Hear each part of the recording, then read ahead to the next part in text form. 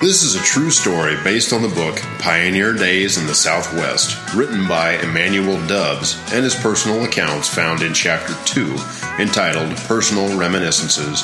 Pioneer Days in the Southwest is a thrilling description of buffalo hunting, Indian fighting and massacres, cowboy life, and home building.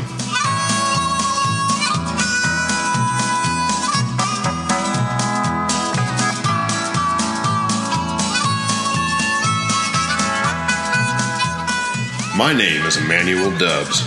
In the spring of 1871, my wife and I joined a mover's outfit in a covered wagon. We traveled with a pair of mules, a small tent, and camping equipment. On our way through Kansas, we grew short on funds, and I found myself in need of work. On August 20, we decided to pull into a frontier town of Newton. We had heard the Atchison, Topeka, and Santa Fe Railroad had reached the area, and I could get work grading track. When we entered the town of Newton, we found her citizens wild with excitement, a new panorama of life being unrolled before us. Curious, I pulled my wagon up to the front of the general store. A man dashed past our wagon and yelled out, "He's in the store!" My wife and I glanced over to the area from which the ruckus appeared to come as the man disappeared into the general store. Another man, seen from the boardwalk in front of the store, motioned to those loitering about to move his way. With each motion of his waving hand, he shouted into the street, "Everyone come see the gunfighter. He's in here."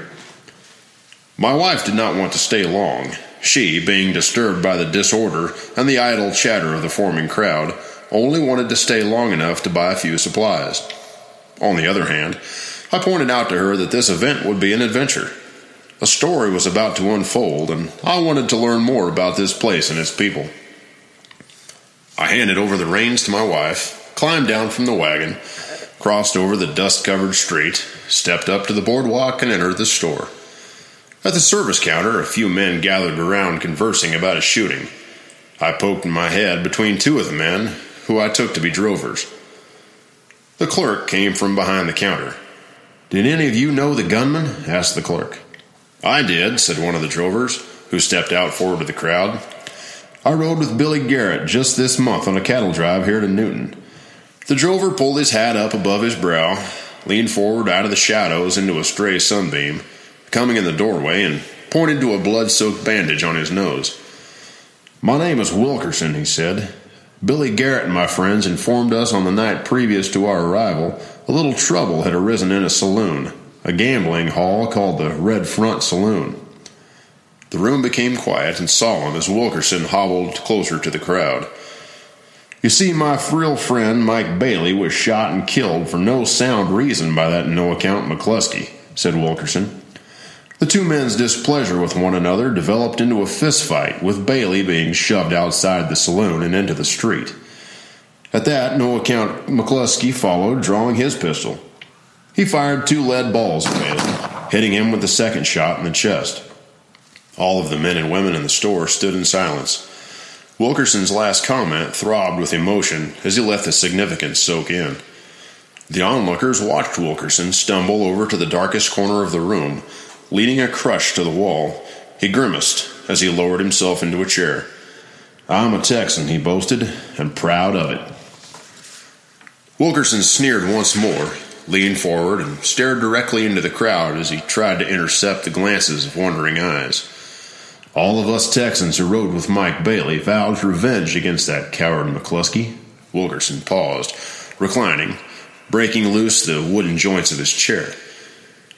"Billy Garrett, my gunfighting friend Henry Kearns, and I went to Tuttle's dance hall last night to settle the score." Wilkerson sighed with emotion. "It was there in Tuttle's dance hall the three of us found McCluskey at a table, betting his best hand. He sat next to his friend Jim Martin. We went over to the bar, ordered some drinks, and turned our backs to the bartender to watch McCluskey from a distance." Wilkerson, in noticeable pain from his wounds, paused and continued his story in a grim tone. "When we entered the saloon, I spotted a boy by the name of James Riley standing in a shadowy corner. Riley, an 18-year-old known to be McCluskey's shadow, glared at me. To test the boy's will, I placed my right hand over the shouldered handle of my Colt. Riley smirked at me, flipped his duster back, exposing both of his guns. He wore them low and kicked out, the way a man wears a piece when he knows how to use it. Wilkerson paused, nodding his fingers around the arms of his chair. To everyone's surprise, out of nowhere appeared a man by the name of Hugh Anderson, yelling in the direction of McCluskey. "You're a cowardly son of a gun. I'll blow the top of your head off," screamed Hugh. Wilkerson's next words turned his face shiny with bliss. This disturbance caused Jim Martin, sitting next to McCluskey, to jump out of his chair. Martin now stood between McCluskey and Anderson. Hugh pushed Anderson aside, drew his revolver, discharging one cartridge into McCluskey's neck. McCluskey tumbled to the ground as the barrel of Anderson's cocked weapon moved squarely in line with Jim Martin's head. Martin froze as the hammer from Anderson's pistol clicked on a misfired round. A somber, breathless calm hung over the room as the company of listeners was fully absorbed by Wilkerson's story. You could hear a treacherous throb in Wilkerson's voice. The room went silent with Anderson's misfire. Anderson and Martin stood in the center of the room. McCluskey rolled over the ground, holding his neck, gasping out a groan when two more bullets from Hugh Anderson's pistol splattered into McCluskey's back. A large sigh of discontent sounded over the room as Wilkerson continued the story. I looked again in the direction of James Riley, partially hidden in a pall of smoke. Riley, with both 6 guns pulled, fired off several rounds in my direction.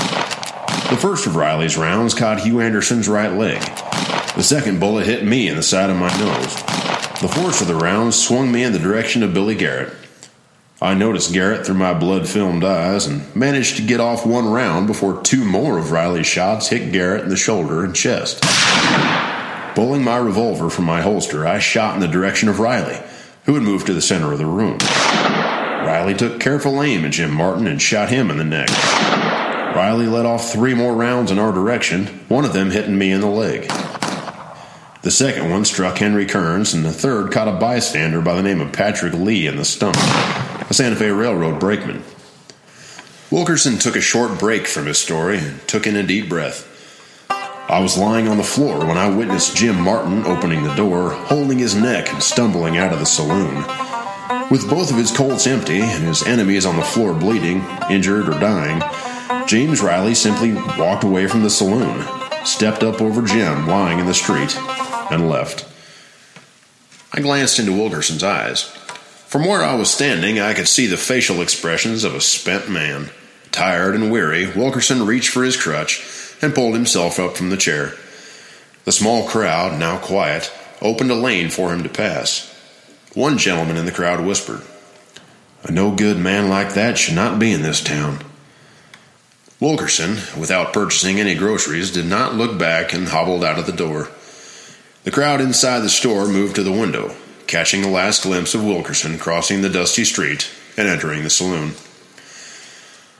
"Well, what'll it be, mister?" asked the clerk standing next to me. I glanced at the clerk and said, "Nothing. My wife and I just arrived and was curious about the disturbance. She insisted we not stay long. We are just leaving town." The bell on the door dinged twice, once leaving and closing before I boarded my wagon, headed for Hutchinson to grade track for the Santa Fe Railroad Company.